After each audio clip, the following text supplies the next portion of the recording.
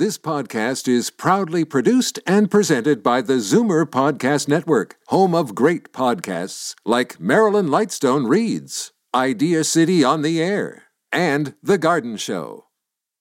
You're listening to an exclusive podcast of Fight Back on Zoomer Radio, heard weekdays from noon to 1. Fight Back with Libby Znaimer on Zoomer Radio. Welcome back. We have been talking about the Liberal government taking the Speaker of the House of Commons to court to stop him from trying to get documents relating to the firing of the two scientists.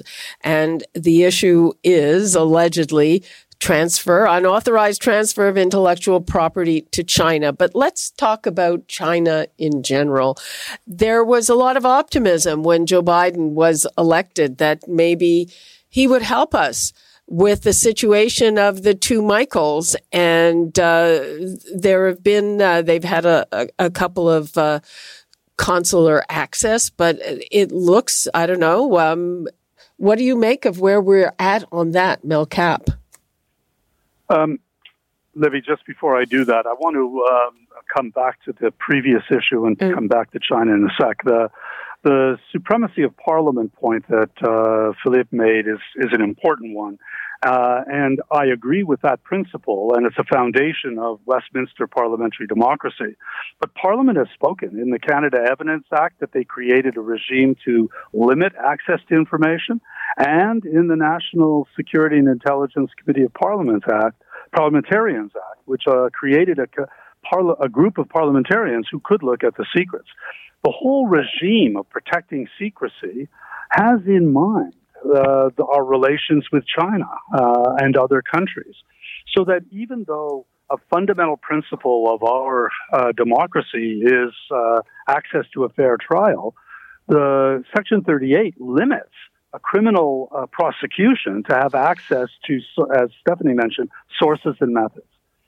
So we have a regime which protects this. It was upheld at the Supreme Court as legitimate, and we should be happy with it. Turning to China, this is exactly the kind of problem that a wicked problem that we have to recognize trades off a whole range of different objectives. So we want to maintain we want to respect our treaty with the United States on the issue of sending people under suspicion of prosecution to the United States, as Ms. Meng is, and we respect their trial system. And we want to deal with two Canadians who are being held and in China and get them back. We may have to trade that off. I certainly hope we don't have to. I hope that there's a way of bringing home Kovrig and Spavor in a way that doesn't force us to violate our principles and release Ms. Meng, or worse, send her back to China. We believe in the rule of law. These two issues are highly related. We believe in the rule of law. There are laws to protect secrets, and we have laws that protect the issue of people who are suspected of violating laws abroad. And we're going to try to respect all of those principles. Dr. Carvin, it hasn't worked so far. It hasn't worked so far. Unfortunately, yeah. I mean, there was some hope. When the initial meetings between the Secretary of State and his equivalent, Chinese equivalent, and there had been some discussion about maybe there would be some kind of deal whereby Ms. Meng would admit to some kind of wrongdoing, pay some kind of penalty, go back to China, and then 2 to 3 months later, we would have the two Michaels come back. I mean, I think that was kind of the ideal, quickest solution that, everyone could save some kind of face. That doesn't seem to be happening, and that's really unfortunate. Unfortunately, there just doesn't really seem to be a lot that Canada can do by itself. And so, the next question is, are there further steps we can take that, would basically withstand where we wouldn't pay too high of a price, because the problem is if you punch China, they'll punch you back twice as hard. And that's something we always have to remember as a middle power. Dr. Lagasse, are we too soft on China? It's difficult for me to say. I mean, I personally would take a harder stance on a number of areas simply because I find that, and I'm going to say this in a pretty colloquial way. I mean, this is a power that acts like a bully a lot of the time. And frankly, I'm proud of it. Well, yeah. I mean, it's kind of their approach to it, to international affairs, and the expectation that they are owed a certain degree of respect and deference, even in matters that we would otherwise expect a very different type of behavior on the part of an emerging superpower, frankly.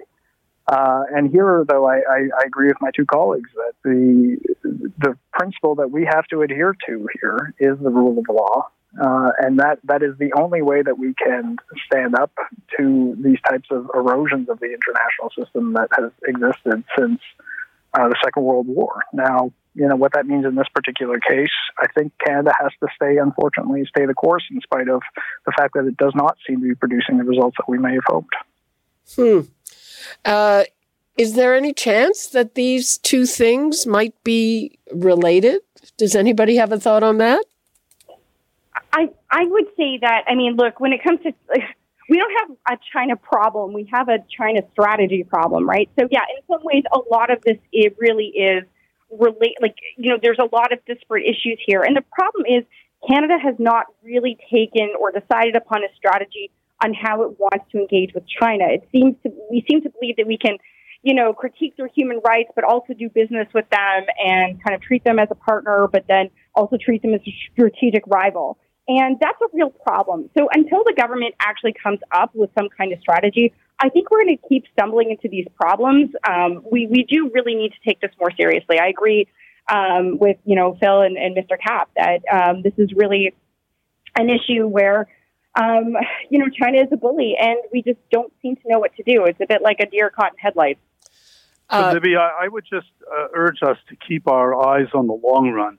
If China is successful in this kidnapping of these two Michaels, think about what the implications are for all the other Canadians who go to China for business, for family relations, for any other purpose.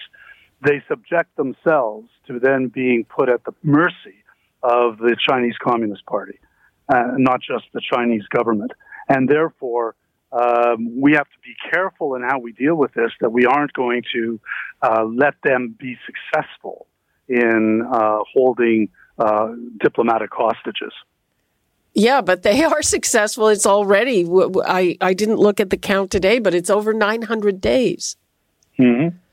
So, I think that people who are going to China, I don't think there is anybody who discounts it now, because even if they are released now and God knows we hope they are, they've still been in terrible conditions for a very long time, Stephanie. Indeed. So, yeah, I think that's correct. There's no disputing they've been there for a long time. I'm thinking, wow, these guys are going to be there for well over 1,000 days probably. And I can't even imagine what that would be like if that was a member of my family. But, so my heart does go out to them. But to support what Mr. Kapp was saying, I think the issue is here is that, look, if we kind of give in to what China wants, if we return Ms. Meng without any criminal charges, then the very next time there's any kind of tension, or if we take any kind of action against a company like Huawei, and China's response is to kidnap Canadian citizens, knowing that it's going to get its way by violating the rule of law, that's a real problem for not just us, but I would say other countries in the world. So, we have to, make sure that we're reaching out to our allies, that our allies, we've now very successfully actually signed a convention against kind of this illegal kind of diplomatic kidnapping.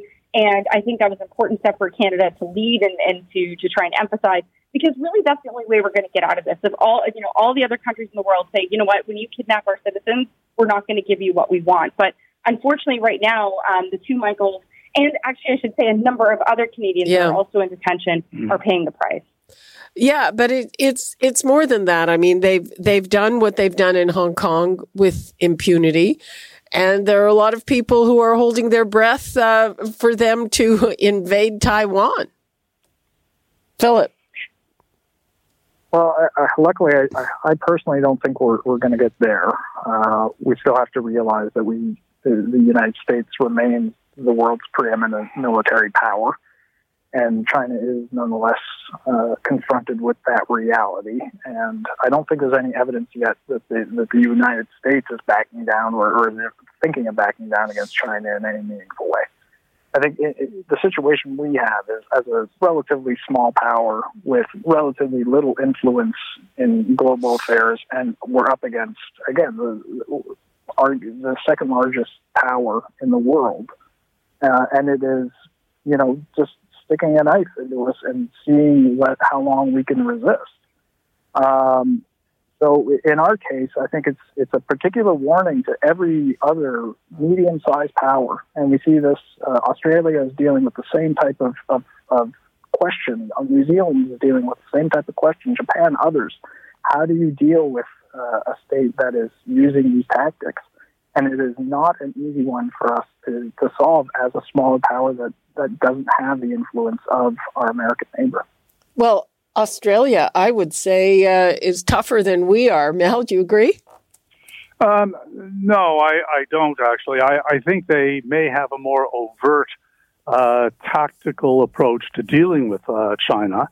And I come back to something that Professor Carvin said, which is that we need a China strategy. And right now we are dealing with these episodically, and what we need is a way of linking all of these things together. And back to your original question, Libby, there is a link. We need to have a strategy for dealing with a dangerous relationship. Okay, we are just about out of time. I'm going to give everybody 20 seconds to wrap things up. Dr. Lagasse, you can go first.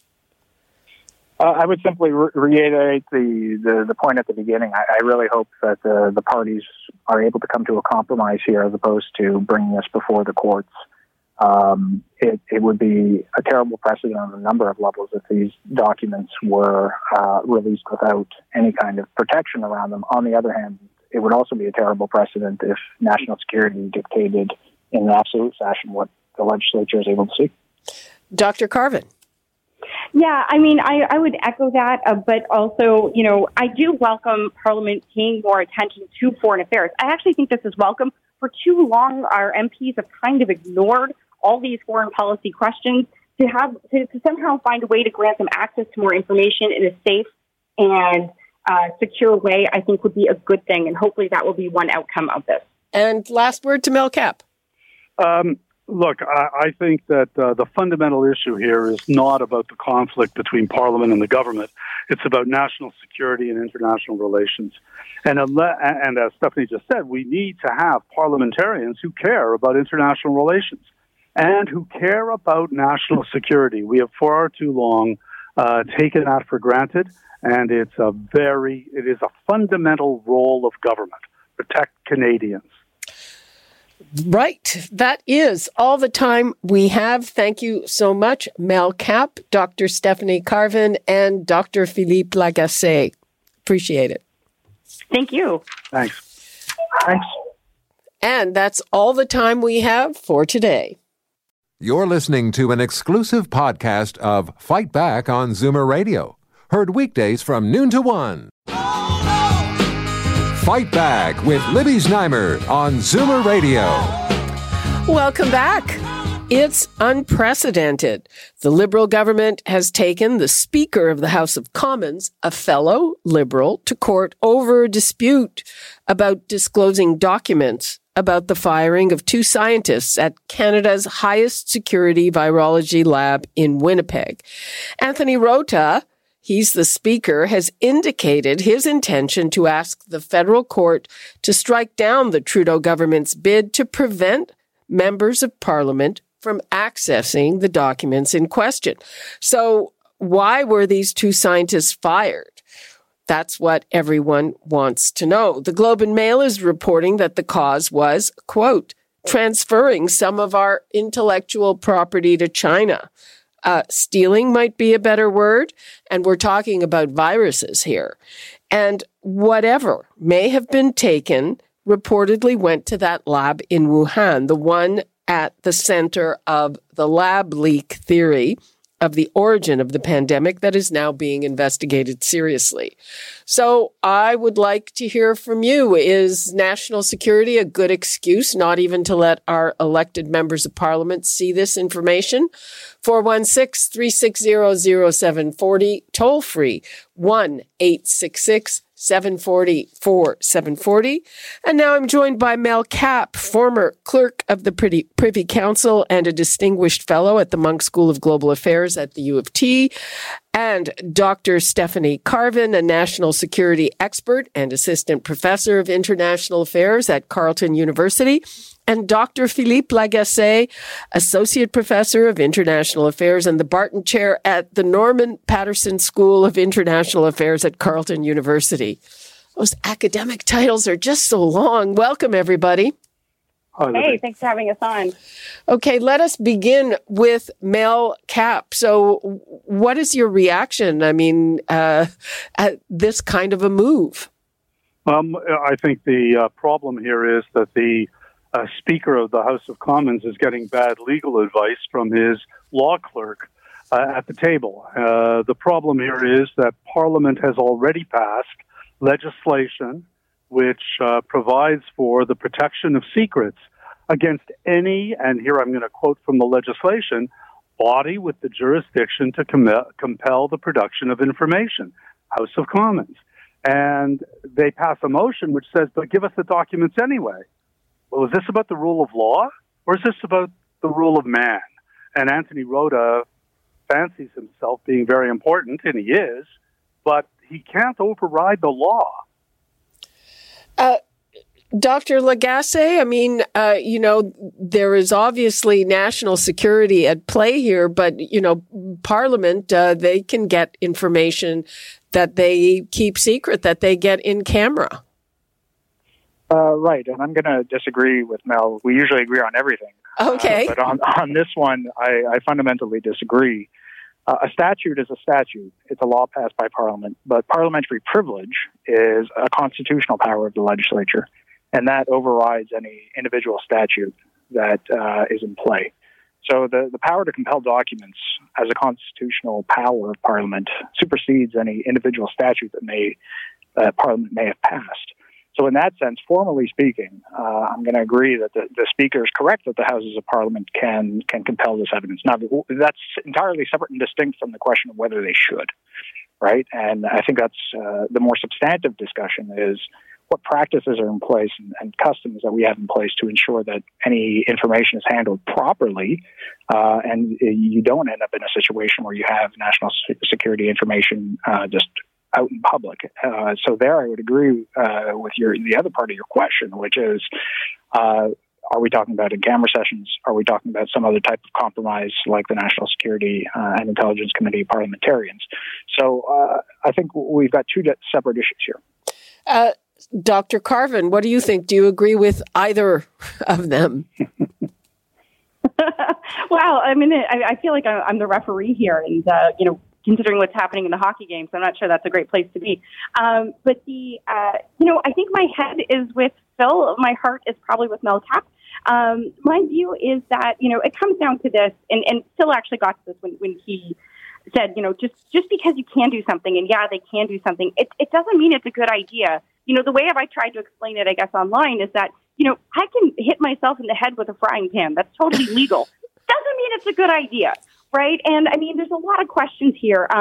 We don't have a robust national security culture. And so, I would love, if the outcome of this is somehow we, find ways for national security, for MPs to have access to classified information with the right procedures, the right processes, then that's great. But right now we don't have any of those. And, when you read you can't just read intelligence and know everything about a situation. Intelligence has certain language, it has certain concepts, it has certain protections about it and context. And I worry that, if an MP just sits down, reads it, and thinks they have a 100% clear picture of what happened, that's actually usually not the case. So, no offense to Garnet Genius, but I don't think he's ever had security clearance, and I'm not sure he actually knows how to read intelligence. It would be like you or I reading an article in a medical journal and suddenly thinking we could perform open heart surgery. It's just not going to happen.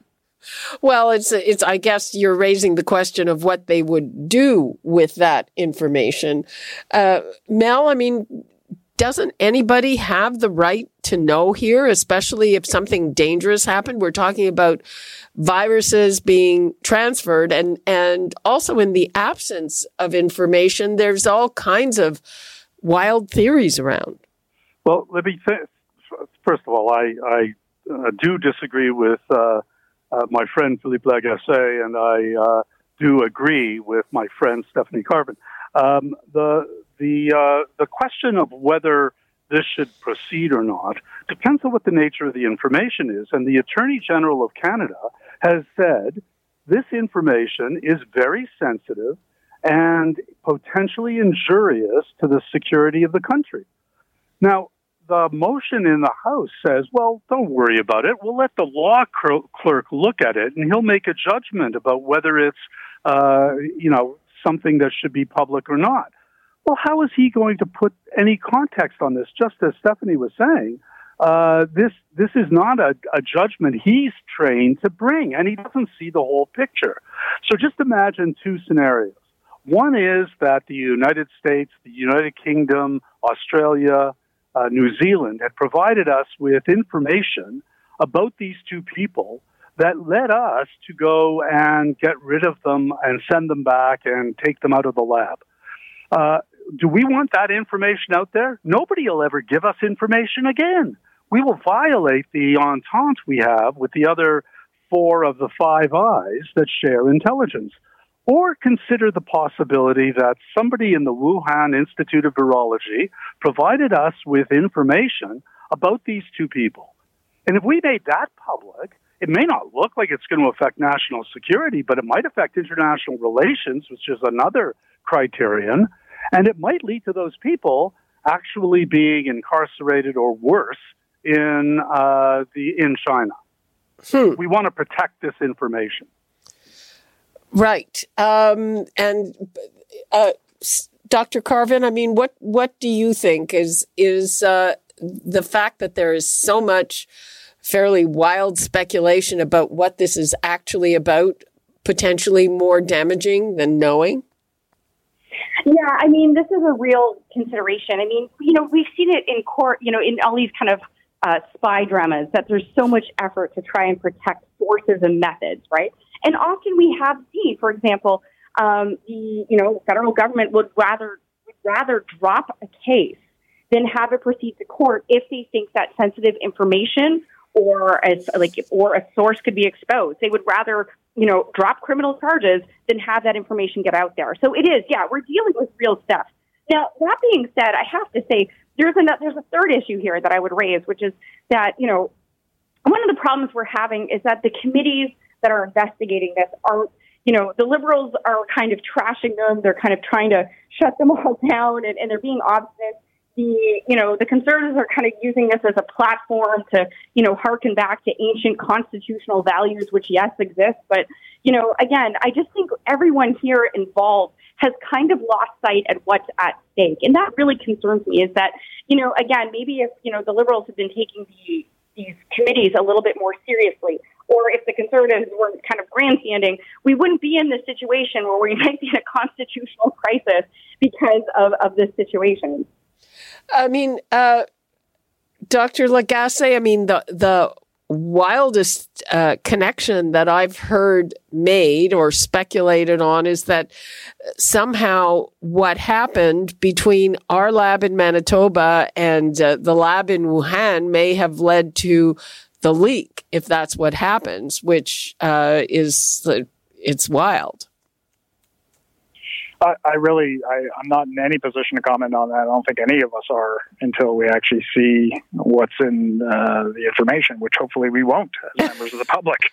As per what my two colleagues are saying, this is a matter that has to be studied and understood by experts in these areas, and which is why I agree with them that this should not be something that's simply disclosed to committees or the standing committees as they exist without any other protections and principles put in place to ensure that this information is kept confidential and protected. Now, that being said, we have to understand the context that we're in. I think Stephanie is also correct in the fact that we're dealing here with constitutional hardball on the part of all parties involved. And the pandemic has made the interactions in a parliamentary setting especially bad in a minority parliament. Both sides of this debate have been abusing powers that they have for political ends. So, the well has been poisoned in so many different ways here that we're leading up to a situation where we're having a confrontation over a fundamental constitutional principle, namely, does the government get to decide how it's held to account or not? And that the problem is, for somebody like myself, I can't endorse that proposition, even if I accept that in this individual case, this information probably shouldn't be disclosed. But as Stephanie was saying, this has now been, quote unquote, weaponized, right? These notions are now being pushed to the brink by both sides involved. And I really hope that there is some cooling of heads here so that we can arrive at a reasonable compromise and be aware of the fact that whatever reasonable compromise we come up with also has to be in place for future minority parliaments, where the opposition does have the constitutional powers of Parliament at its disposal. Because we have to remember that the last time we had something like this, it was the Conservatives who were in power, and it was the opposition Liberals and opposition NDP who were using these powers against them. So, whenever it's not a question of which party or whatnot, it's a fundamental question of how do we reconcile these confrontations between Parliament and the government over matters of national security in a way that respects both national security secrets and the constitutional powers of Parliament. We've got to take a break. When we come back, we're going to broaden this discussion a little bit and talk about our relations with China in a little more general way when we return. You're listening to an exclusive podcast of Fight Back on Zoomer Radio. Heard weekdays from noon to 1. Now, Fight Back with Libby Znaimer on Zoomer Radio. Good afternoon and welcome. It's Monday, time for our Zoomer Squad, and today we have a special guest panelist, Darrell Bricker, CEO of Ipsos Public Affairs and the author of 7 books. He joins CARP's David Kravitz. They are both very expert on demographic trends, but before we get to that, we need to talk about the latest nursing home outbreak at the Tansley Woods long-term care home. Last night, we learned that one resident tragically died, despite the very high vaccination rate among residents. Now, when the outbreak started on June the 28th, there were only 3 cases. By this weekend, 16 residents and 1 staff member were infected with the Delta variant. And here's what the Premier had to say. The only way it's coming in is unfortunately through people from the outside. And, I love the PSWs. We need to see more PSWs get vaccinated. They really do. And they're the best people in the world. And I know there's some hesitancy, but we just can't risk it with our seniors right now. I know one person there and actually 2 staff, I understand, and some residents. But folks, if you work at a long-term care, we haven't made it mandatory. I don't believe in forcing vaccines on everyone, but think of the people you're taking care of. Think of their families. Think of your families. Please, I beg you, please get vaccinated. Well, there you go. Let us start there. I'd like to welcome David Kravitz and Darrell Bricker. Hi, guys. Hi, Libby. Hello, Darrell. Hello. Okay, let's start with Darrell. The Premier said he doesn't believe in making it mandatory, but there are places around the world where it is mandatory for long-term care workers. What do you think? Well, it is one of those things that I think if you went out and you asked Canadians whether or not people who were going into long-term care facilities, particularly workers, should be vaccinated or be required to be vaccinated, I don't think you'd have a hard time finding the vast majority of Canadians agreeing with that. So I understand that, the Premier's trying to make it work on a voluntary basis, but at some point, if he decided to go a little bit more directly at this problem by making it mandatory, there wouldn't be a lot of pushback. Mm-hmm. David? Well, we don't have to look around the world for places. I think we talked about this a couple of weeks ago with forget whether it was New Brunswick or Nova Scotia, that policy was no jab, no job.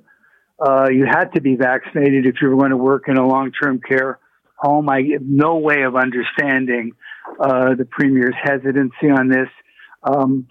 If you make it a condition of it being employed inside the home, I understand if you don't want to compel people to get vaccinated as part of their decisions about their life, but you certainly could make it employment in the home is conditional upon being protected, being vaccinated. I think, is it possible? I mean, there's a shortage of LTC workers, PSWs anyway. Is it just, Daryl, because they're afraid that they'll lose people? Well, I haven't done a survey of the long-term care workers, and I actually don't know how many of them have actually not been vaccinated. I mean, those would be some interesting statistics to get a hold of. But yeah, I'm sure all of these things are part of the conversation about why or why not having people required to be vaccinated in order to go into those facilities. Well, the number is in the 80% range, and I think that's just for one shot. At this particular home, the number was 86%, and all but one resident was vaccinated. We don't know if that's the resident who passed away. So, I think it's pretty clear to me that this population we know is vulnerable, because the one thing that everybody's been touting, David, is that, okay, the vaccination rate is great. And even if you get it, it won't be serious. But, there's nothing more serious than dying. Well, for sure, and I think it'll be important to know whether that person that tragically passed away was or was not vaccinated. There is some very early evidence that a full course of vaccines does protect against the Delta variant in terms of the seriousness of it. If you do get it, there's some early indications. I was just reading up on this morning that from Israel that they're of two minds. On the one hand, they're saying, well, if you get vaccinated, you're only going to be stricken with the Delta in a mild form. They're waiting for more evidence on that, so it's not necessarily conclusive yet. But clearly, if you're not vaccinated at all, or if you're allowing people to come in who are not vaccinated, you're significantly increasing the risk. So, if you don't have to do that, why would you do that? When it comes to long-term care, I've talked to people working in the sector, some of the heads of the organizations, and they say, oh, the government is bringing in a new regime where you have to show proof of vaccination. And if you are not vaccinated, you have to, and I'm putting this in air quotes, undergo education. And they're saying, oh, that's better than forcing people. But, again, I wonder. Daryl, and teachers who have very, very powerful unions, they are required to have 9 vaccinations before they can teach in Ontario. Yeah, well, I think, as we go further down or actually further up the curve in terms of the percentage of people being vaccinated, the groups that aren't will stand out more and more. And that's when you're going to start having things like, for example, parents who have their children going to schools asking the question about teachers. So at the moment, we're still in that space in terms of the combination between demand and supply, in which supply has not outstripped demand. So there's more people wanting to be vaccinated at the moment than we have supply available, but that's going to be diminishing as we get into the fall. And you're going to see that the actual level of compliance is going to be quite high among the Canadian population based on surveys. So we're going to get down to a relatively minor segment of the population that will choose not to be vaccinated. And then the question is, how much vulnerability do they create for society, particularly if they're, say, for example, long-term care workers, or they work in hospitals, or they work in the education system, or they say, maybe they're servers in restaurants or whatever. How much vulnerability is associated with that? But at the moment, we're still in the situation in which we're trying to get people vaccinated. Daryl, the other question that this begs is what to do in workplaces. And I'm thinking that employers are kind of between a rock and a hard place because on the one hand, they're vulnerable to certain legal challenges if they make it mandatory. And on the other hand, they're required to provide a safe workplace. Yeah, they are. But what ends up happening is that your customers, if you're in a business situation, will start responding. And the way that they'll respond is if they feel unsafe in your establishment, they won't come in. So, at that point, then we have to start having some interesting conversations about the difference between rights and obligations. And particularly when it comes to people in the workplace, your coworkers, your customers, people that you're going to be coming into contact with. And I think that one of the obligations that they will have is that you be safe. So if somebody obstinately chooses not to be safe, well, then that becomes a very interesting test case, and we'll see where it goes. Yeah, David. I mean, it's a whole big can of worms. Well, also, and I agree completely with what Daryl just said, but also don't forget, as we reach that point in the fall where we have that overwhelmingly the people are vaccinated, that's going to drive us back to the discussion of how good is the vaccine. If I have an unvaccinated worker, even a worker who can be shown to have, been at risk at spreading something, and I have him or her turned loose in an unvaccinated population versus a largely vaccinated population, what does that do to the risk?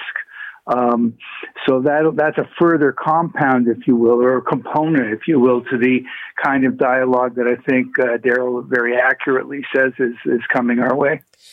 And David, how do you see this dichotomy between what's required for people who go into a school and teach children and people who go into a long-term care home? Is this just another aspect of ageism? No, I think that there's a scientific fallback there, actually, that I find reasonable, and that is that we know that the vulnerability in a long-term care home is inherently higher because of the weaker physical condition, the presence of comorbidities, the likelihood that the infection with COVID is going to do much more serious damage. I mean, we have 43% at last count of Ontario deaths have been in nursing homes. We know that kids are much less susceptible, both to getting it and to getting it seriously. So the population that's on the receiving end is very different in a school than in a nursing home. And I think that is a factor that has to be taken into account in looking at the data. Right. But what I'm saying is that we seem to be a lot keener on protecting the children than the older people. Well, sure. Of course, that is, I guess, a function of ageism, but also it may be a function of numbers. There are far more kids in school than residents of long-term care homes. So you're dealing with a population in the millions versus the tens of thousands. Daryl, the Premier also announced a pay bump or a continued pay bump for personal support workers. How do you see that? Oh, smart move. I don't think that there will be anybody who objects to personal care workers getting an increase in salary. The only criticism he might get is that whether $3 is enough. I think there's a general social consensus that our seniors deserve quality care, and the people who provide that care should be properly compensated. So I think that if he does get criticism, as I said, it will probably be whether that's enough. Yes, still with us, David. Andrea Horvath, the Ontario NDP leader, is in Ottawa today, and she's lobbying for 4 hours of care for people in long-term care.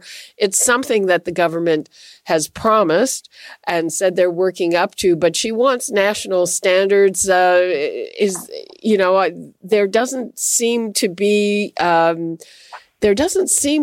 any zealousness about getting to this national standard. There's very little there because the reason is that it's complicated to achieve. It's great theater in the short run. So you get everybody saying, yes, let's do it. But just look at the federal government hasn't even gotten on track properly yet with consultations with the provinces on any national standards around long-term care, let alone how many hours of care. The Ontario government said by 24, 25, it'll be 4 hours, but they won't come out with any terribly specific, each year this is where they sort of have, but not really. So it's the kind of thing that everybody can plant their flag and be solidly in favor of it as a good capital G thing, capital T. Everybody wants it, but go try and make it happen is another matter.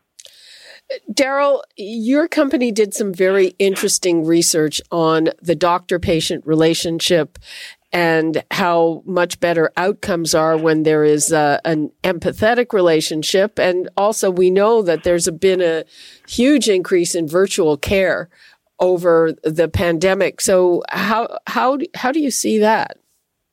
Well, yeah, I think that obviously technology is functional, but not perfect. Anybody who's done Zoom calls or even like conversations like we're having right now, I mean, we can get information across, but that personal relationship is really difficult to build. And the thing that we do know about vaccines, for example, people put an awful lot of confidence in what their medical professionals tell them. And if somebody's really nervous, just simply having a conversation with them on a Zoom call or by telephone is probably not going to be enough to get them over the hump.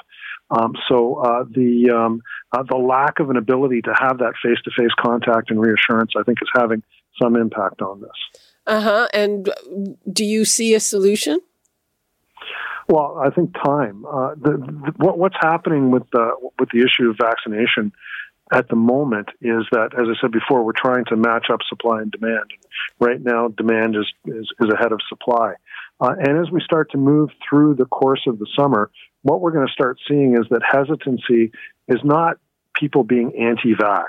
In fact, the true anti-vax population, people who just absolutely opposed to any type of vaccination in Canada, are less than 5%. So most of the hesitancy we see are people with reasonable questions that reasonable people would have about risk. Things like, it was developed really rapidly. I don't have enough personal experience with it. I don't know what the long-term consequences are. So the ability to reassure people, particularly personally, as we come out of this, I think will help us get over some of these difficulties. But I think what happens when we have conversations about vaccination is we tend to focus on that most extreme element of people who are really absolutely opposed to vaccination and not understand that the people that we're going to be running into as we get further through the summer are just people who need to be reassured and have their questions answered. Mm-hmm. And David, overall, there has been a big increase in virtual care among the Zoomer demographic as well. Are people, how is the acceptance of it? Do you think that most people are really anxious to get back and see their doctor in person or what? I don't have any stats. It's partly anecdotal, but partly what I look at in the response we're getting from our audience. There's been a big uptake and acceptance of telehealth and virtual care.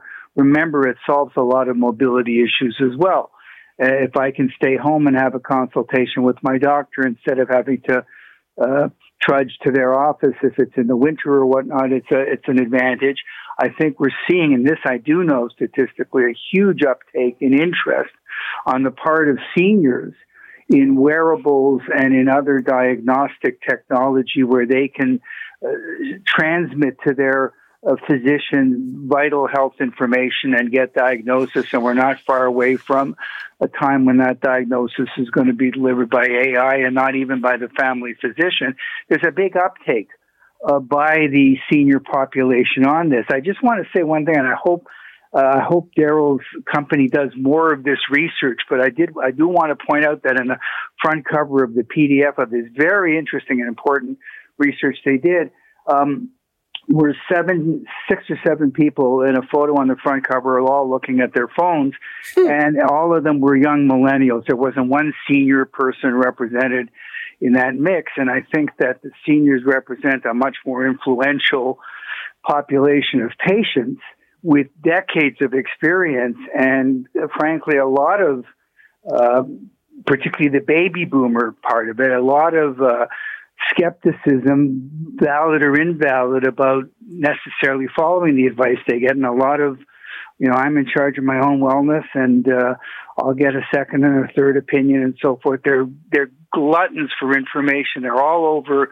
all the medical websites online. So they're already, the Zoomers, if you will, are already changing the face of how primary care is being delivered.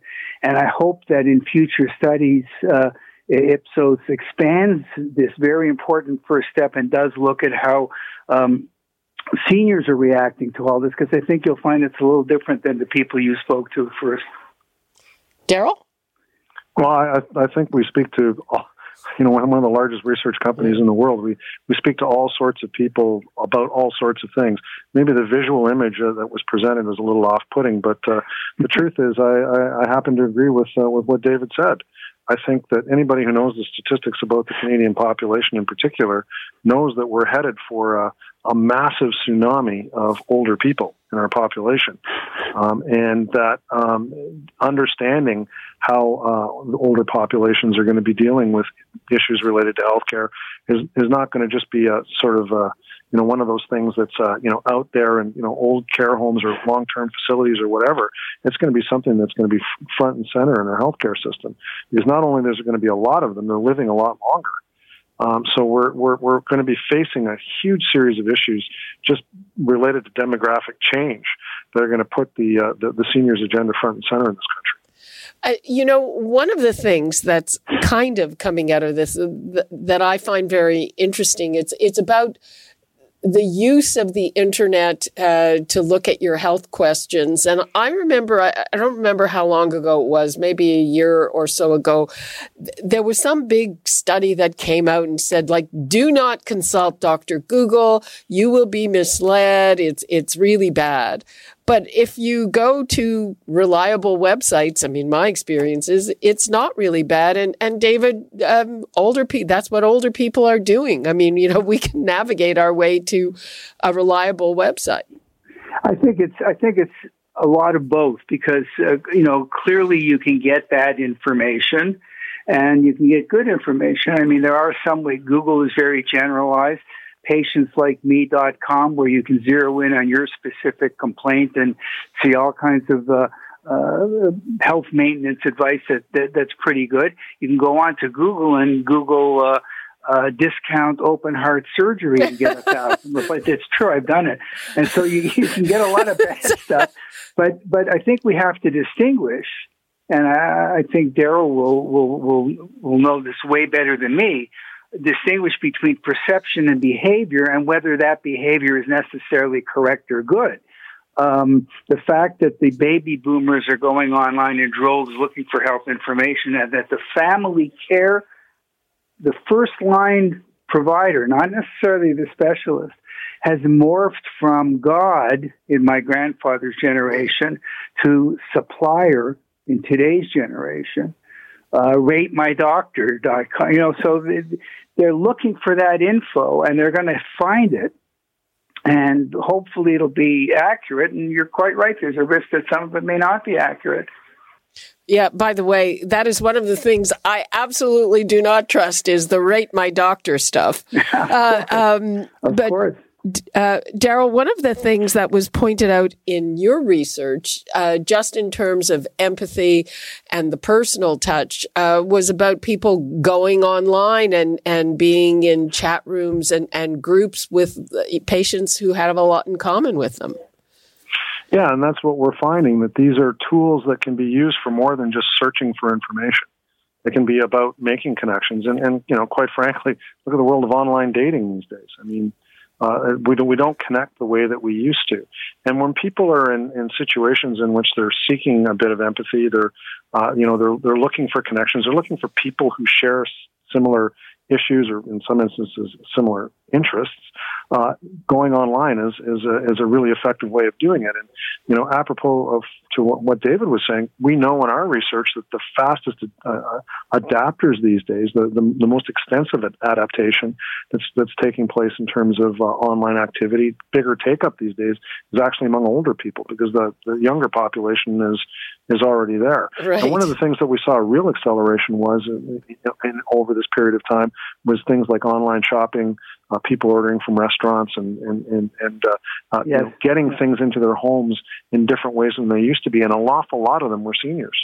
Yeah, because there wasn't a lot of choice. And I guess, which brings me to my next thing. So seniors, I think, are more hesitant about, a lot of people are hesitant about re-entering the world, but people who are really worried for their health are more so. And David, I'm sure that drives a lot of the online shopping and that. But what do you see? Do you think that, people will just stride headlong into our bright future, or there's going to be a little bit of anxiety?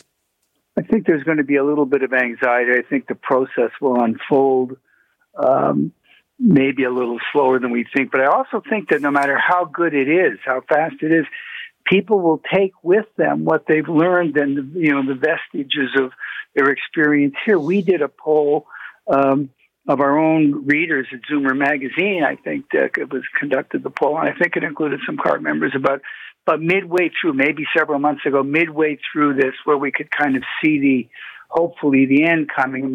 One of the questions was, how did this change you? What did you learn so far? And a number one answer was, I never realized how many things I could buy online, and I'm going to keep doing so because it's so convenient. It's not so much I'm afraid, I'm fearful of going back into that big box store. But you know what? By the time I drive there and park and haul the goods back to my car and it's winter time, let Amazon deliver it the next day. And so there's going to be a lot of sticking with that habit, I'm afraid. I've got to tell you, I'm happy stores are reopening, because I find online shopping is great if you know exactly what you want. Yes, it is. But if you have to start returning things, it is a complete pain. Yeah. It's not going to be all one or the other. What I'm saying is, though, they're going to bring with them some of the new habits they formed and the new things they experienced, and they'll go back to some other components that they missed out on. Daryl, I'm going to give the last word to you on the reentry and the older population. Well, don't think of light switches. Think of dimmers. So not everybody's going to do, off or on. It's going to be more like a dimmer switch, where you're going to get some parts of the population in that are going to convince the next part of the population to come in. The truth is, when you take a look at the seniors in terms of their participation, there's an awful lot of them that are actually quite comfortable being at home and aren't really anxious to get back out there. And they're going to take a little bit more convincing than, say, for example, people who want to go to the latest restaurant or the latest club or whatever. So I think seniors are actually going to be a specific communications challenge for retailers and people operating entertainment venues. Okay, well, in the meantime, whatever your age, it's hard to get a patio reservation. Thank you so much, David Kravitz and Daryl Bricker. I really appreciate it. Thanks so much, Libby. Okay, bye-bye. Bye-bye. We are going to take a break, and when we come back, we're going to talk about this very mysterious situation that has led to an unprecedented court action. The Liberal government suing one of their own, the Speaker of the House, who wants some documents about the fired scientists. We're going to drill down on that when we return. You're listening to an exclusive podcast of Fight Back on Zoomer Radio. Heard weekdays from noon to 1. This podcast is proudly produced and presented by the Zoomer Podcast Network, home of great podcasts like Marilyn Lightstone Reads, Idea City on the Air, and The Garden Show.